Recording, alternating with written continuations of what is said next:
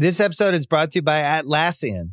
Atlassian software like Jira, Confluence, and Trello help power global collaboration for all teams so they can accomplish everything that's impossible alone. Because individually we're great, but together we're so much better. Learn how to unleash the potential of your team at Atlassian.com. Atlassian.com. Atlassian. Tap the banner or visit this episode's page to learn more. This episode is brought to you by Atlassian. Atlassian software like Jira, Confluence, and Trello help power global collaboration for all teams so they can accomplish everything that's impossible alone. Because individually we're great, but together we're so much better. Learn how to unleash the potential of your team at Atlassian.com. Atlassian.com. Atlassian. Tap the banner or visit this episode's page to learn more.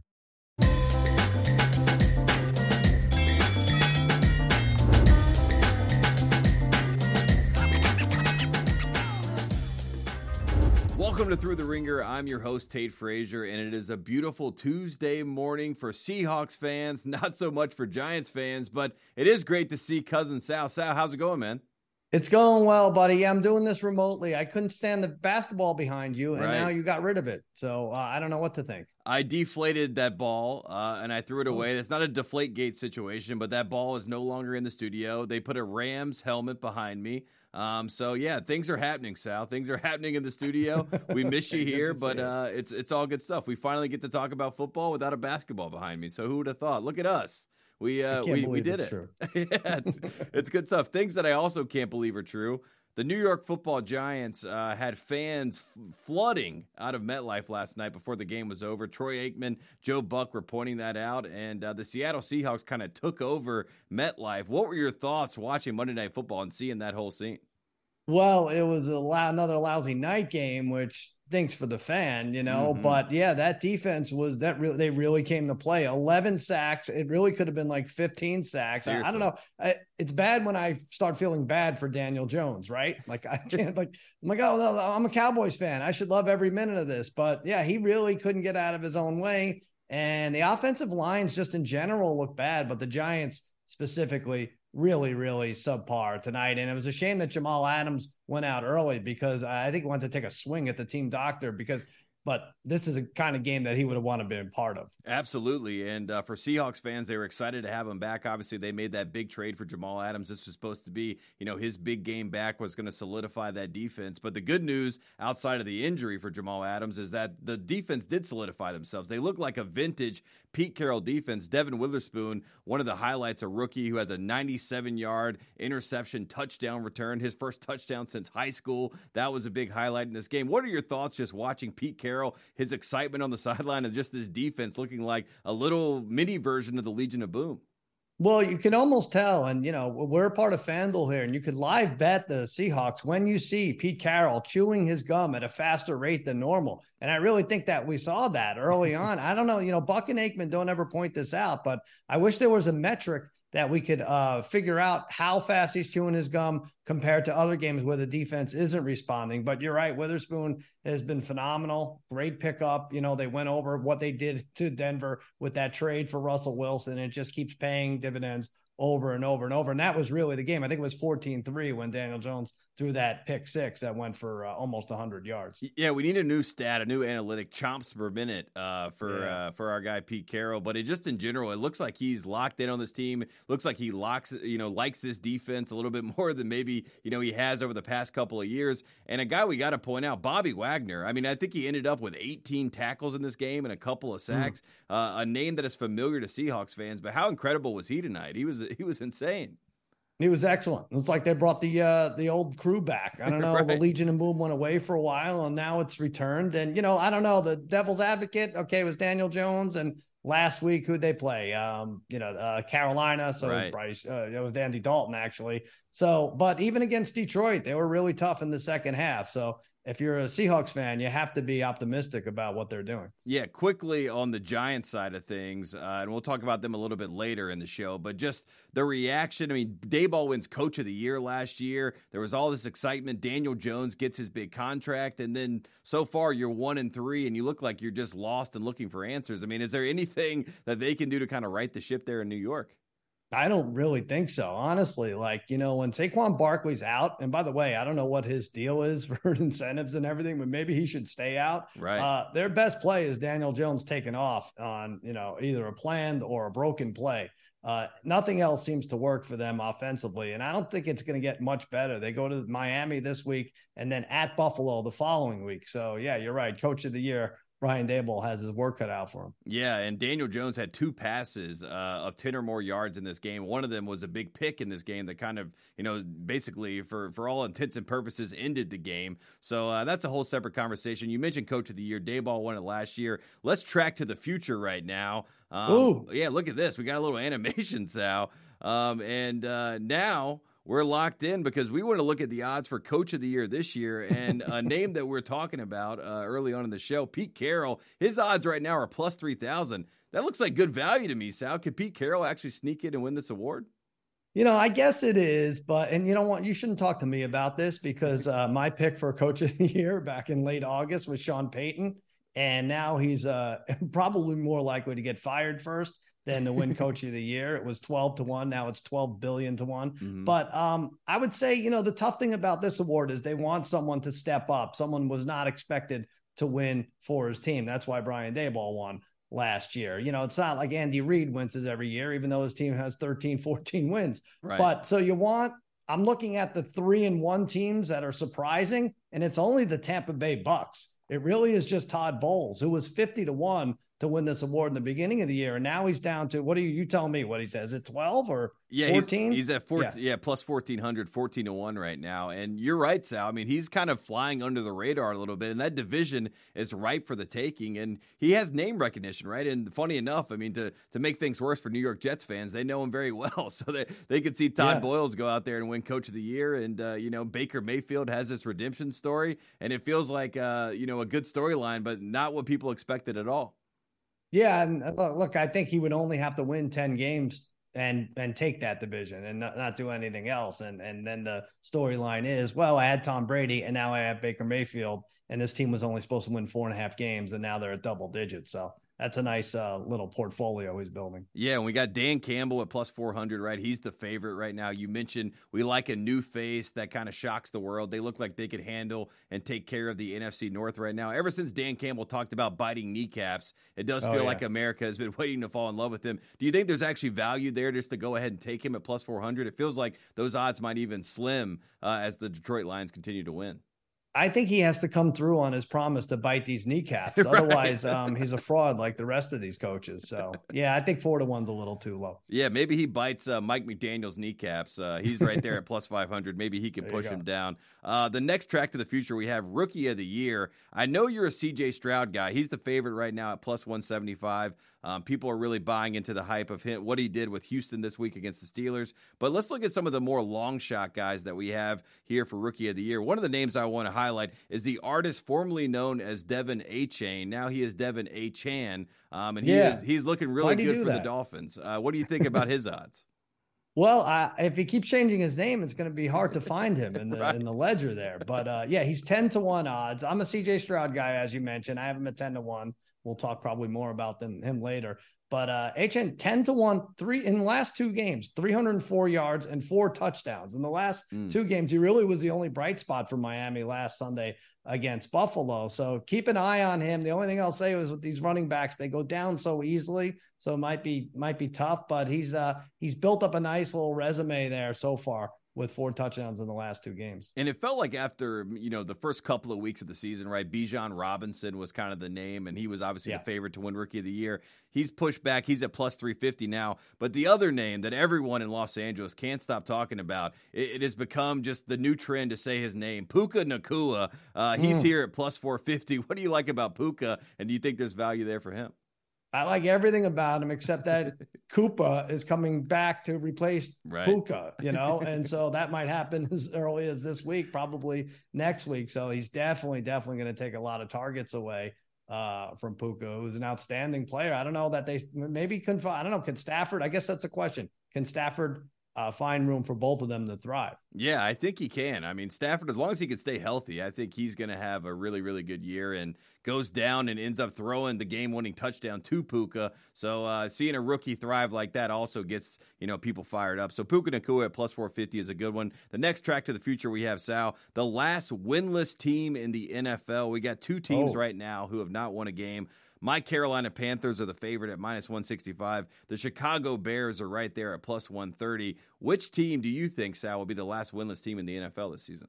This is tough, and it might settle itself on November 9th when they play each other. And I believe Carolina is home for that game. But through 16 quarters between the two teams, I feel like the Panthers have played better football. I don't know if that matters as much as the schedule coming up. So at the Lions, at the Dolphins versus Texans and versus the Colts, that's the Panthers schedule. And the Bears are versus Washington this Thursday night versus the Vikings and versus the Raiders. So I don't know, maybe more winnable games for the Bears in the next couple of weeks, but I think I'm going to go with your team, Tate. I don't even know if you want them to win. Do you want them to keep losing and then they get another pick and then they have two Bryce Youngs? I don't know how it works out. Well, the worst part about it is that you trade DJ Moore to the Chicago Bears, right? And then now they own your pick. So you have really no incentive to even be a part of this whole tank race. So if anything, there might be a time where the Panthers look around and they say, Bryce Young, why don't you learn behind Andy Dalton and maybe he can get us one win here in Carolina and get the crowd back excited about the football team? Because,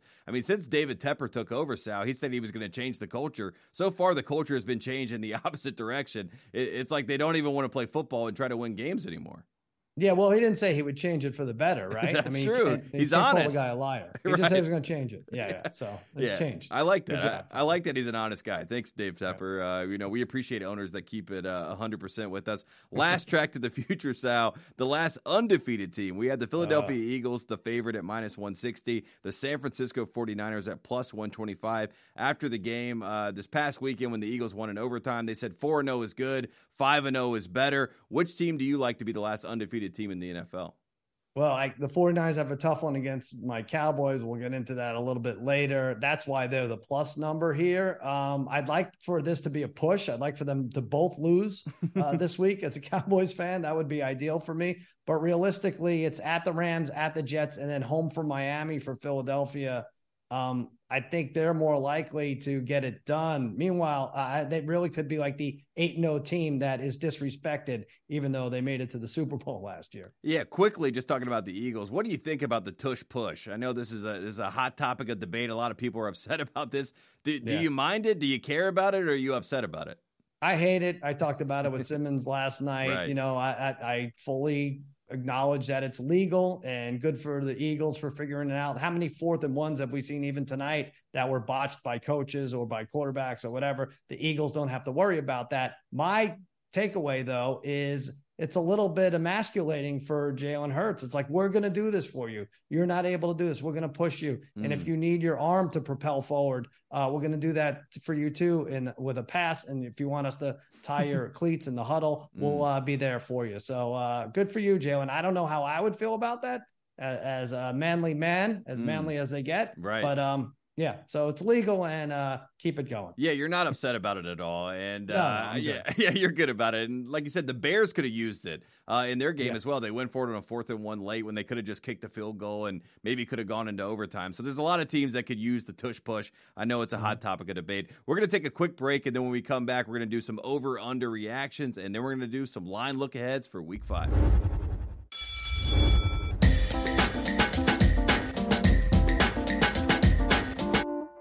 This episode is brought to you by Cars.com. When you add your car to your garage on Cars.com, you'll unlock access to real-time insights into how much your car is worth. Plus, view its historical and projected value to decide when to sell. So when the time is right, you can secure an instant offer from a local dealership or sell it yourself on Cars.com. Start tracking your car's value with your garage on Cars.com.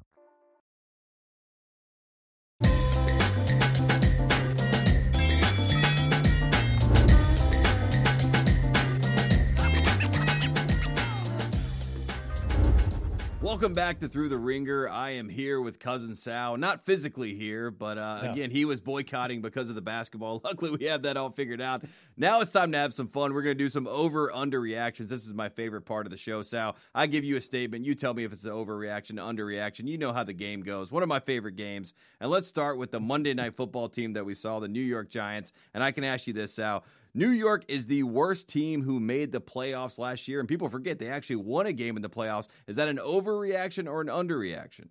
Oh, man, I think it's an underreaction. You know, before the game, you could have made a case for Cincinnati. Their offense looks terrible. I think they have like 3 offensive touchdowns in 4 games. Really bad. Joe Burrow hobbled the way he is. You have receivers swearing in interviews, swearing they're open, and cursing their heads off too. Right. In Jamar Chase. So I don't know. I would have maybe made a case for the Bengals, but the Giants look so bad. And, you know, when you're talking about going possibly to a quarterback change and Tyrod Taylor and your star running back being out and a tough schedule coming up, this could be a 5 or 6 game winning team, I think. I don't know. Does it get much better than that? Yeah, I think that would actually be a delight to win 6 games based on what we've seen so far. So something would have to drastically change for Daboll in year 2. And obviously, you know, things move quickly in New York City. You go from being the belle of the ball to being the bottom of the pit fast. And Brian Daboll is experiencing that right now. All right, Sal, next up, we got the Washington Commanders should strip Ron Rivera from using the nickname Riverboat Ron. What are your thoughts on that? I think they should take away the nickname. You know, he had a chance. And by the way, he was gifted that entire drive because obviously A.J. Brown called for the taunting penalty. And I'll have more to say about this on Cousin Sal's winning weekend. But called for the taunting penalty, puts them in good field position. Sam Howell drives the field, you know, goes behind, down 1 with almost no time left on the road against Philly. You have a chance to beat them in their house 2 years in a row. And no, you choose to leave it up to overtime. Like what's a better phrase than control your own destiny, right? When you hear that in baseball, when you hear that in football, they control their own destiny. Well, that's what Ron Rivera had. He controlled his own destiny, and he blew it by letting overtime decide who wins and a long field goal on the other end by Elliott. And that's how Philly prevailed. I think they take that nickname away. I don't know what you call him now. Can you call him Meatball Ron Rivera? Or is that already taken? Is Meatball Ron taken already? I think it is taken, but maybe we just call him Ron. You know, he's just simple, just Ron. You know what I mean? Nothing more than that. And, you know, he like doesn't go for 2. Yeah, exactly. Your lovely neighbor, Ron. I like that. Take that away. He's no longer Riverboat Ron. All right, the next one, and I know you and Simmons talked about this on Guess the Lines a little bit. We don't want to talk too much about how great he's looked so far, but Sal, I say this to you. Christian McCaffrey looks like the league MVP. Over or under reaction? I think it's an overreaction only based on who wins these league MVPs, and it's just never a running back. I mean, it's frequently a defensive player, and I say that with Lawrence Taylor winning in 1987 was the last one. You just don't see anyone other than a quarterback really win it. And if you look at his numbers compared to last year, what do you have? Almost 1,900 yards last year between the two teams, between playing on Carolina and the Niners. Now he has 600 total yards, which would put him around 2,400. I don't know. I just feel like these guys don't get any votes when it comes down to it. You know, Derrick Henry had the 2,000 yard mark right there. When you combine yards, didn't even get a sniff. Honestly, got 1 or 2 first place votes. Quarterback always wins. So I'm sorry. Great year for Christian McCaffrey, but overreaction here. Yeah, he needs more commercials. I think that's what we're learning this year. He's got to talk to Taylor Swift maybe, and then he could be in that conversation. Exactly. Next one, Sal, let's talk about a team that's very close to you, your dear Cowboys. A lot of people, when Diggs went down, they changed their tune a little bit with this team. I got to say this, the Cowboys are still real Super Bowl contenders despite not having Diggs. Do you agree? Is that an overreaction or underreaction? Stop it. If I were in that studio, I mean, you banned me from the studio. If I were there, I would smack you. I would smack you silly right now. I know what you're doing. You're trying to get me riled up. No, well, listen, in a sense, yes, they're contenders. Like if you're top 3 or 4 in your conference, I guess you're a Super Bowl contender, right? But they're a contender right now to lose to the 49ers in dramatic fashion in the first or second round of the playoffs like they did the last 2 years. And it'll come at the head of Mike McCarthy's stupid play call or, you know, an incompetent Dak Prescott. I'm sorry to say. Now, this is not to say that they're going to win 11 or 12 games in the regular season. That they could do. That we've seen them do. But I don't have confidence once they get to January, mid-January, and God forbid February. So stop with that talk. Stop passing that rumor around. I don't have much confidence when they get in the red zone, and that tends to be the problem with Mike McCarthy's offenses. So we'll see what happens with the Cowboys. And here's a little tease. We're going to talk about them playing the 49ers this weekend. So we got that ahead with the line look-aheads. Next up, we got, this is a fun one. I know New England fans don't want to hear this, but the Patriots should bench Mac Jones. Is that an overreaction or an underreaction? Another disappointing weekend for Mac. Well, I love beating up on them. I love the pick six, the strip six, and everything else from the Cowboys perspective. But also, Patriots fans, and I told Bill Simmons, I said, listen, there's nothing in the football fan manual that says that you have to have the best quarterback every living, breathing moment of your life, Patriots fans. So calm down. I don't know that you bench them. I just feel like a lot of these guys are the same. If you bench Mac Jones, you have to bench Derek Carr. You have to bench Kenny Pickens, you have to bench who else? Zach Wilson, Desmond Ridder, Bryce Young. These guys are all the same. I still say that Mac is in the 20 to 25 range, but the problem is, who do you replace him with? Like, you bench him, Bailey Zappi's in, and that guy's not taking you to the Super Bowl. Or what are you going to do? Carson Wentz, you're going to bring him in?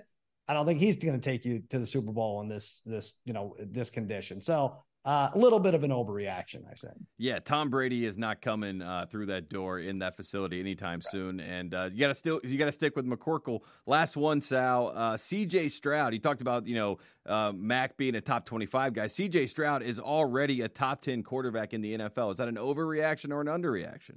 I'm going to say it's a slight overreaction, although the quarterback play has been so bad. Tate, I watch these games. I watch these early games. I'm like, wow, we've seen 20 teams, and I like 3 or 4 quarterbacks. So in that sense, C.J. Stroud's making great strides. What does he have? Over 1,200 yards, 6 touchdowns, no interceptions. Did it against the Steelers defense. Really thrived on Sunday. So that's all good stuff. But I need to see a little more. And if I see a little more, that means the league is seeing more. There's going to be more tape on him. They're going to be able to scheme up better against C.J. Stroud. So let's slow down. We just mentioned Mac, right? This time a couple years ago, we probably would have said Mac is trending to be a top 10 quarterback, Mac Jones, and that's not the case. So let me see a little more out of C.J. Stroud, although I did have him, and I do have him at 10-1 to win Offensive Rookie of the Year. And I'm going to take all the credit in the world. He could, thank his teammates and his parents and everything else.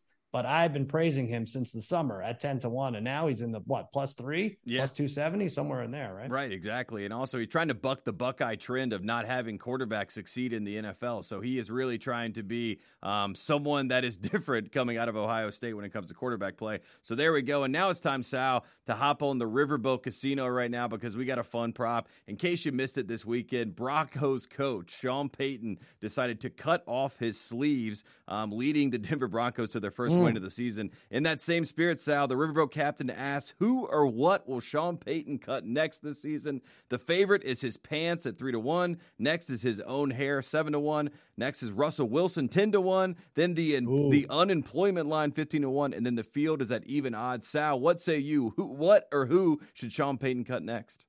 Interesting. It's really, you have a lot of nice, that Riverboat Casino, that's not Riverboat Ron giving us this. No, question, not right? anymore. He doesn't have that. He used to be on the boat, Sal. We took him off. Yeah, he walked the plank. That's true. Okay. Riverboat captain. He cut those sleeves and it didn't look like he picked them up. I thought it was like, I don't know if there's a littering fine or anything like that, but I thought, I didn't like that much more than I don't like when you don't return a cart at the grocery store. But what can he cut? I would cut a lot of those things. Honestly, I would cut my hair if I'm him. I would cut pants, which is on the list. I would start cutting my toenails, anything to, when they cut away to him, to distract from that product that he's putting on the field week after week. The worst defense in the league by far, and maybe in this century by some metrics. So yeah, cut everything. And so that they don't show that team. So a lot of good options there. Yeah, I think he's going to cut everybody moving into the offseason this year. It does feel like the new ownership believes in Sean Payton, maybe more so than Russell Wilson. He was their pick. Russell was not. So I'm going to take Russell Wilson 10-1. I think that there has to be a fall guy in Denver at some point. Like you said, the defense is the real issue, but at the same time, the face of the franchise is Russell Wilson, and I think he's going to be the guy. So I'll take him at 10-1. Now it's time to look ahead to Week 5 with some line look-aheads, and let's start with the team that the Broncos played last weekend in the Tulip Bowl, and that was the Chicago Bears, and this week they are going to Washington to take on the Commanders. The Commanders are favored by 7 points in this game. Sal, who do you like in this one? Do you think the Commanders can handle business at home?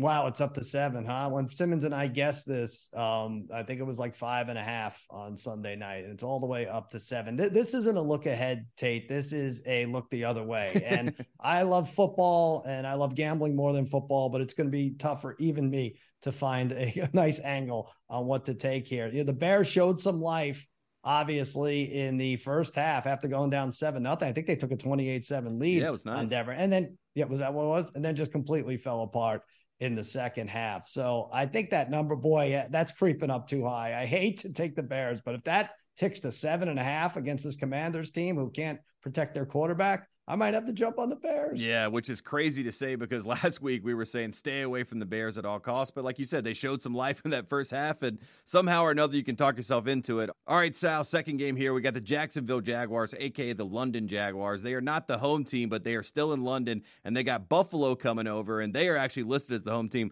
Buffalo is favored in this one, 5.5 points. Who do you like here? I really don't here. I think this is a screwy spot for them, and I get the line being 5.5. I think a lot of people are going to want to put Buffalo on a teaser, saying, all right, they can survive Jacksonville, who hasn't really gotten their offense going. But like I said, weird spot. They won their, would you call it a quarter-point Super Bowl against the Dolphins? Like as far as the first 4 games, that was their biggest game. It was the biggest game on the schedule. So I think they did a nice job with that. And now they jump on a plane in jolly old London, where Jacksonville has been already for a week. They are the home team. Buffalo is technically the home team, but this is a home game for Jacksonville. I would take Jacksonville in the points, but I get why the line is 5.5, 6. Yeah, I'm already ready for Jacksonville to be in London. I mean, they've been playing games over there for 10 years now, started in 2013. So and I think they've had 10 different scenarios where they were the home team over there in London. So people believe in the Jaguars over there in London, and hopefully in this game they show up again. I like that. Next one we got, Sal, we got the Philadelphia Eagles going to Los Angeles to take on the Rams. Rams are getting 4.5 points in this game. Stafford was struggling a little bit, limping around, but still was incredible. Showed a lot of toughness this week. Who do you like in this game? This is tough because, beginning of the year, I was way down on the Rams. I thought they would have the worst record, and they've really stood up. I mean, they have this phenom at wide receiver, Nakua. Stafford is upright, which I didn't think would happen at this point in October of 2023, right. And they are competitive.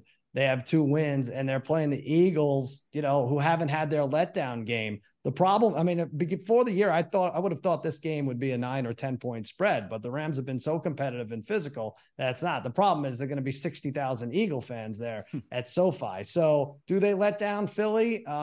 Maybe it's because I'm a Cowboys fan. I'm hoping and expecting it. Maybe they do, maybe they don't. I think this is a fair number based on how well the Rams have played. Absolutely. The Rams are actually fun to watch. And like you said, Puka Nacua has taken the world by storm at this point. So I think that will be a fun game to watch. We'll also learn a lot about this Eagles team who seemingly just figures out a way to win. It's not pretty by any means, but they just learn and see how it goes and figure out how to do it. Next up, we got an NFC East team, your Dallas Cowboys, going to play the 49ers. 49ers, they are favored.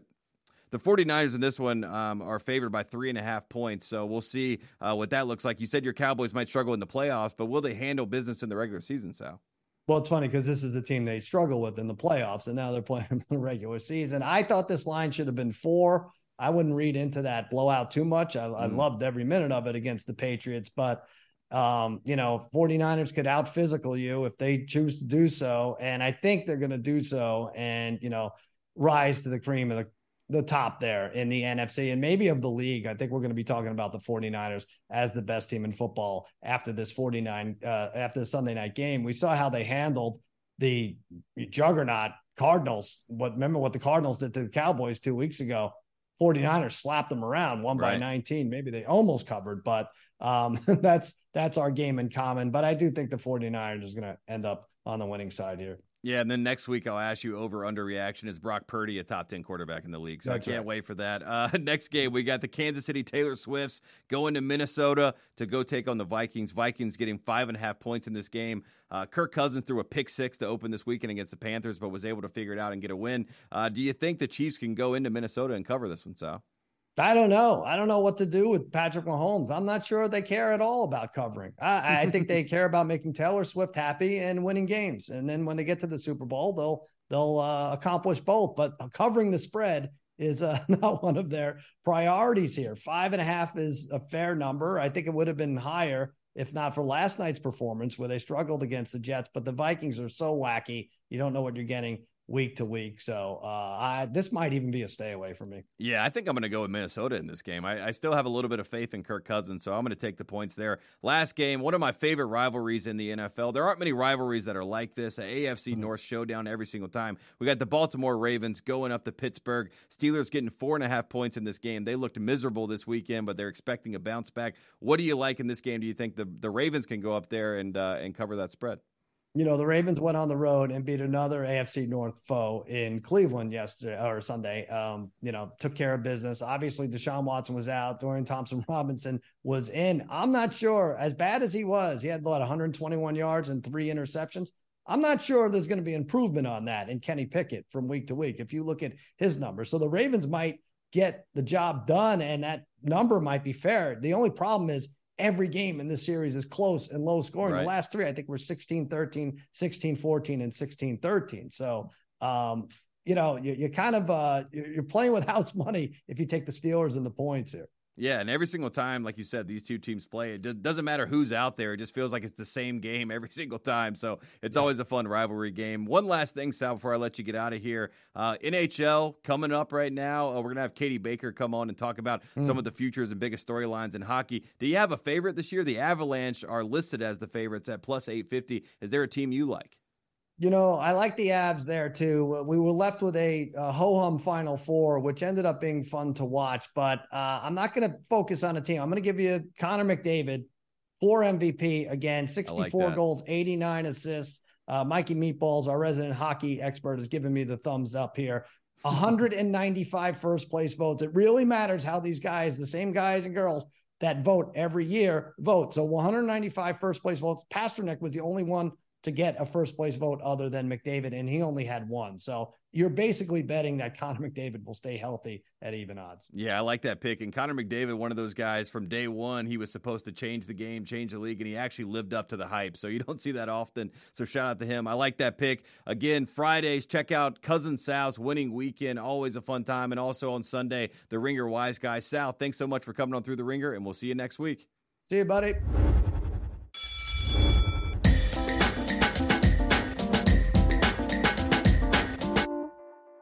This episode is brought to you by Jiffy Lube.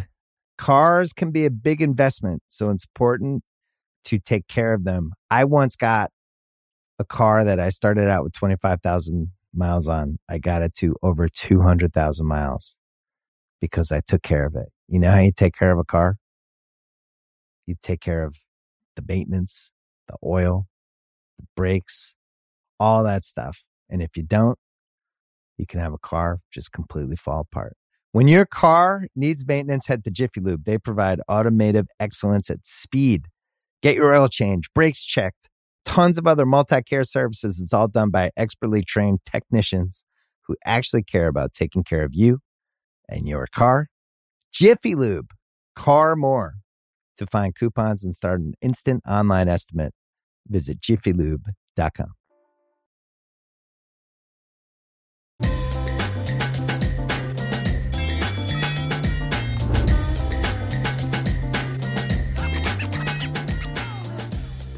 Welcome back to Through the Ringer, and as I promised when I said goodbye to Cousin Sal, we have the Ringer's very own Katie Baker. She's back. Katie, great to see you. Hey, I considered coming with a paper bag over my head after that Giants game, but it's great to see you as always. Yeah, you were, I'd like to talk to you about better things, right, when it comes to your team, the New York Giants. This is not necessarily the case. There's a lot of conversations happening about this team, 1-3 right now. We'll start there. The state of the New York Giants after this last performance Monday night. Brian Daboll, after the game, says, if I was a fan, I would be upset too. You are a fan, so I ask you a simple question, Katie. Are you upset? What's going on with the New York Giants? Yeah, I went through quite the emotional journey tonight. Despite the fact that the Giants didn't start the game that well, they were very much in it. And to see them kind of go for it on 4th down, see Daniel Jones run, and then I think 2 plays later throw an interception, pick 6. I had my hands on my head like both Manning brothers did on the Manning cast. The state of the Giants is not strong. That's for sure. Last thing on the Giants before we flip to the Jets. where do we stand on Daniel Jones? I've actually seen a lot of people have sympathy for him because there's no way you can watch that game and feel like he's properly protected.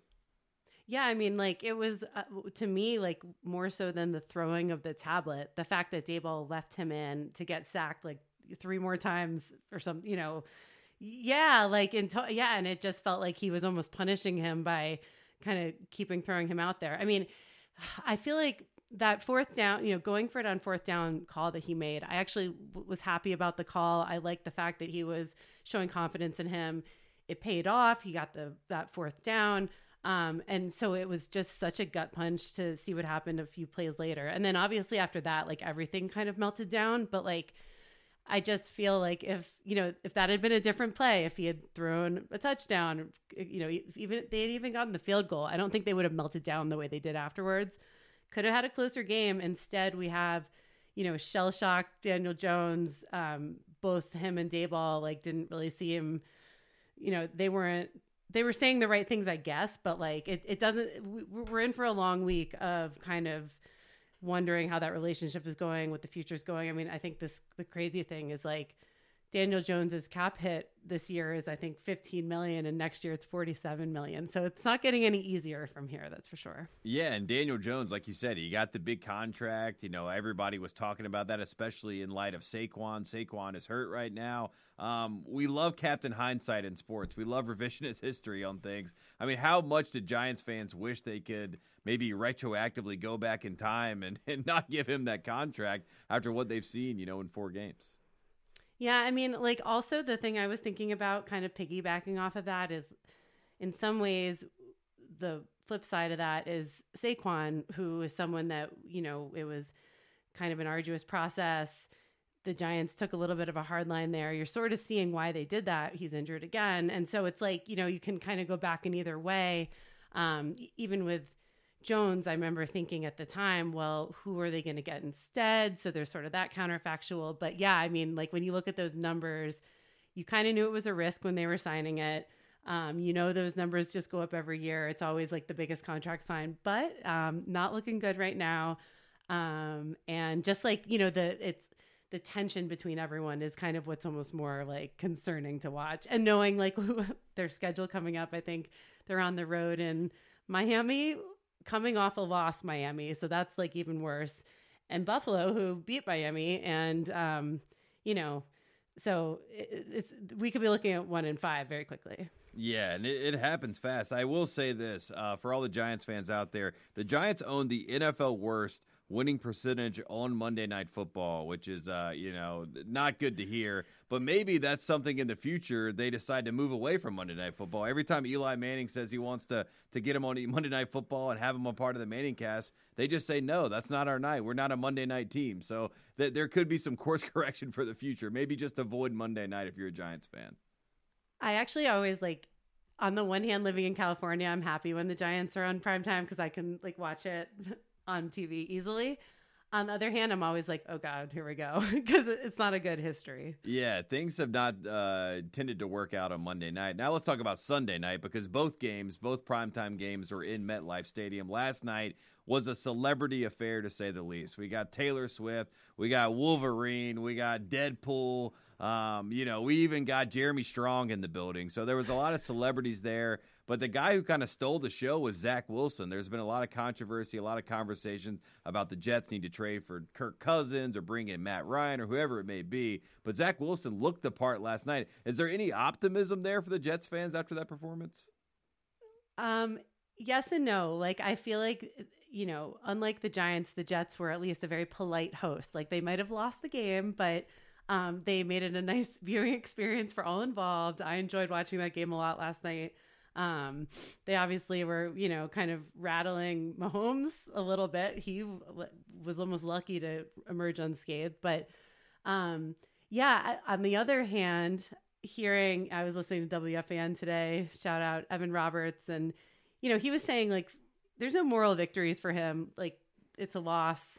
They can be mad that it ended up kind of hinging on a call, which you kind of never want. And yet also at least it it gives you that outlet post game if you're a Jets fan to sort of like be upset about that. And you know, Zach Wilson did show a lot. Like it actually in some ways reminded me of, you know, since I have to go back to the good times for the Giants, like when they played the Patriots in that, like, you know, almost perfect season at the end of the season, and Eli Manning kind of like drove the field and was actually doing really well. And I remember the Patriots won, but Giants fans all left the stadium. I went to that game feeling like confident, and there was like some degrees of that with Zach Wilson. The coach was saying like, this is the stuff that we've seen, and this is why we're sticking by him. And I think a bit of that is just like, you know, managing the PR and everything. But you know, at least like you came out of that thinking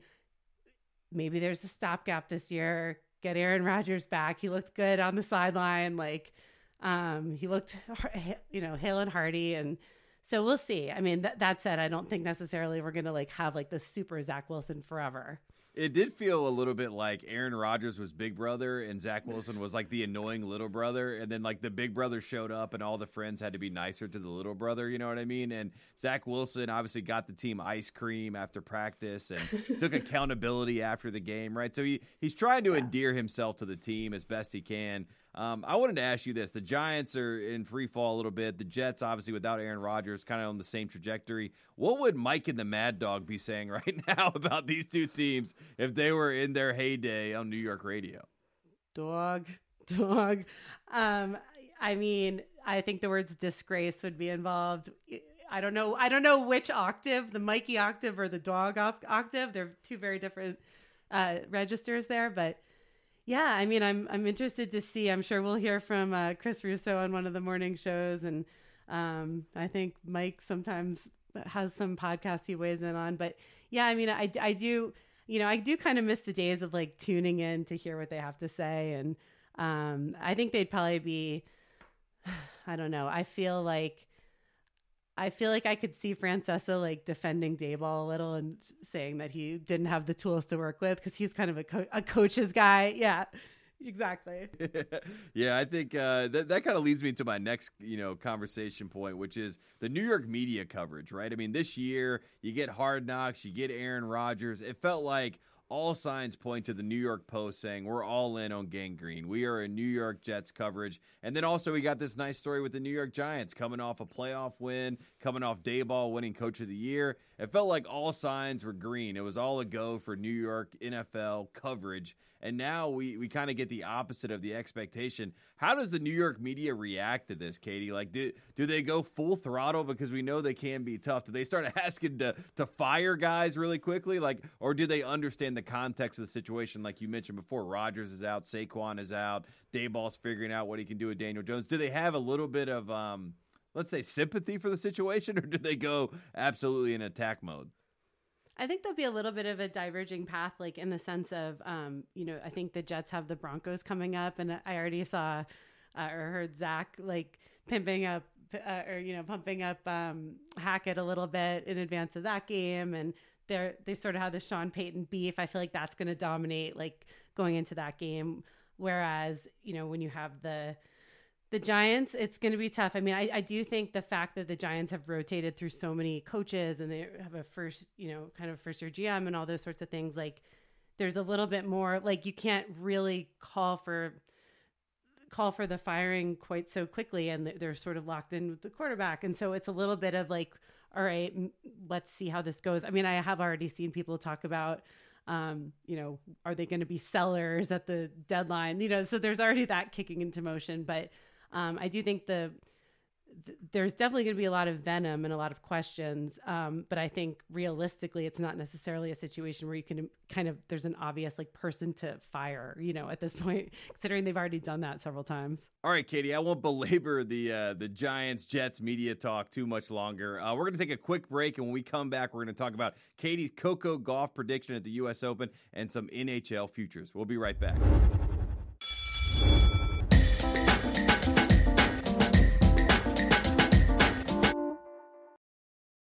This episode is brought to you by Visit Williamsburg. In Williamsburg, Virginia, there's never too much of a good thing. Whether you're a foodie, a golfer, a history buff, a shopaholic, an outdoor enthusiast, or a thrill seeker, You'll find what you came for here and more. So ask yourself, what is it you want? Discover Williamsburg and plan your trip at visitwilliamsburg.com.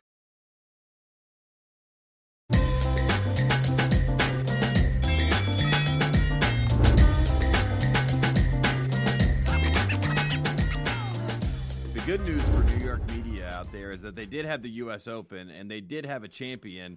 Now we're going to talk a little tennis. We talked about the football, the bad football. I don't want to harp on that too much, but let's talk about the good stuff because you came on Through the Ringer. I asked you about U.S. Open odds. You said, I don't know. I like Coco Gauff. I think this could be the year that she breaks through. If you haven't been watching sports, you've seen the New Balance commercial. Coco Gauff broke through. She won the U.S. Open. So I wanted to just give you a little tip of the cap, round of applause. That was a great pick. And how fun was that to watch Coco win it in New York?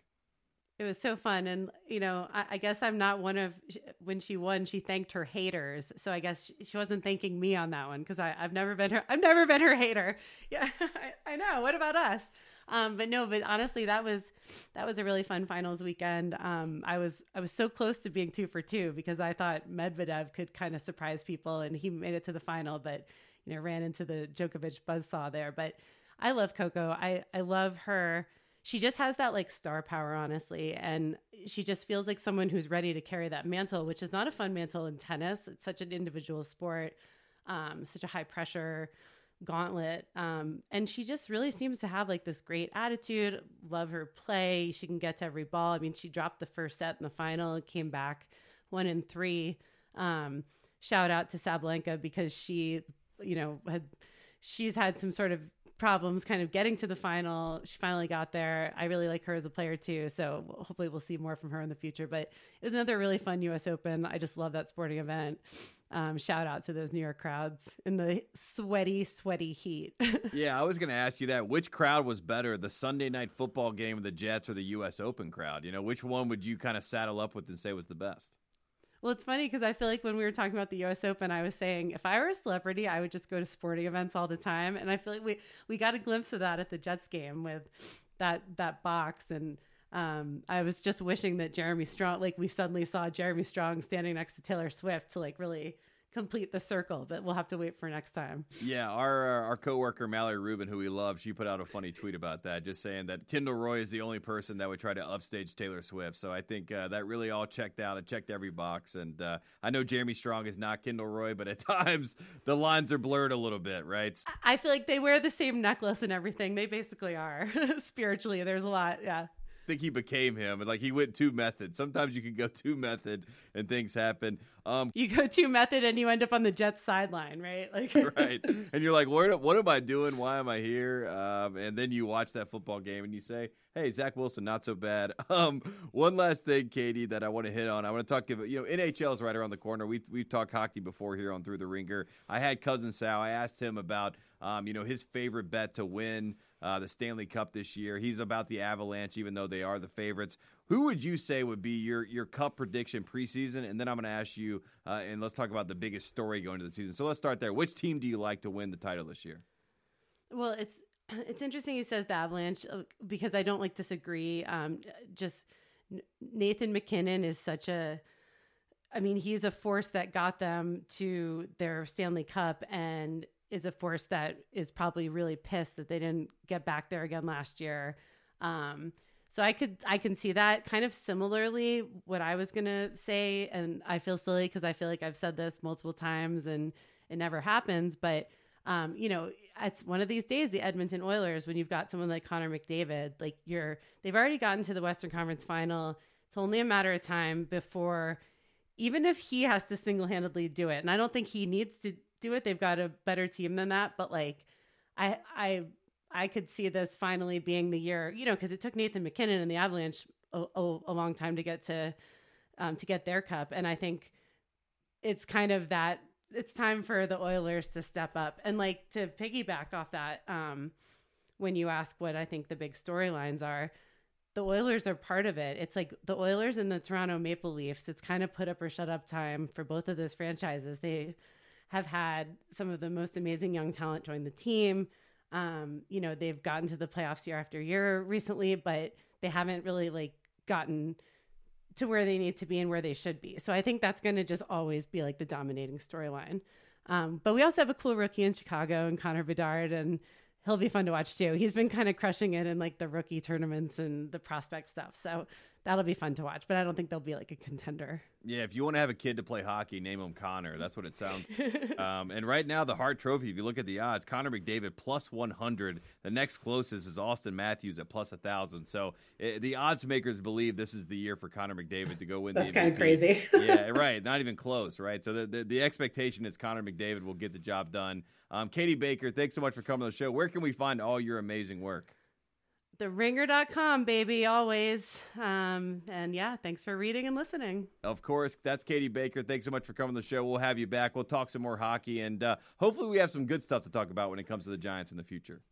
Yeah, we'll see. You know, maybe they'll suddenly go on a 2-game run here, but something tells me probably not. We'll see. We'll see. We'll keep it positive. Thanks so much, Katie. Thanks, Tate. Take care.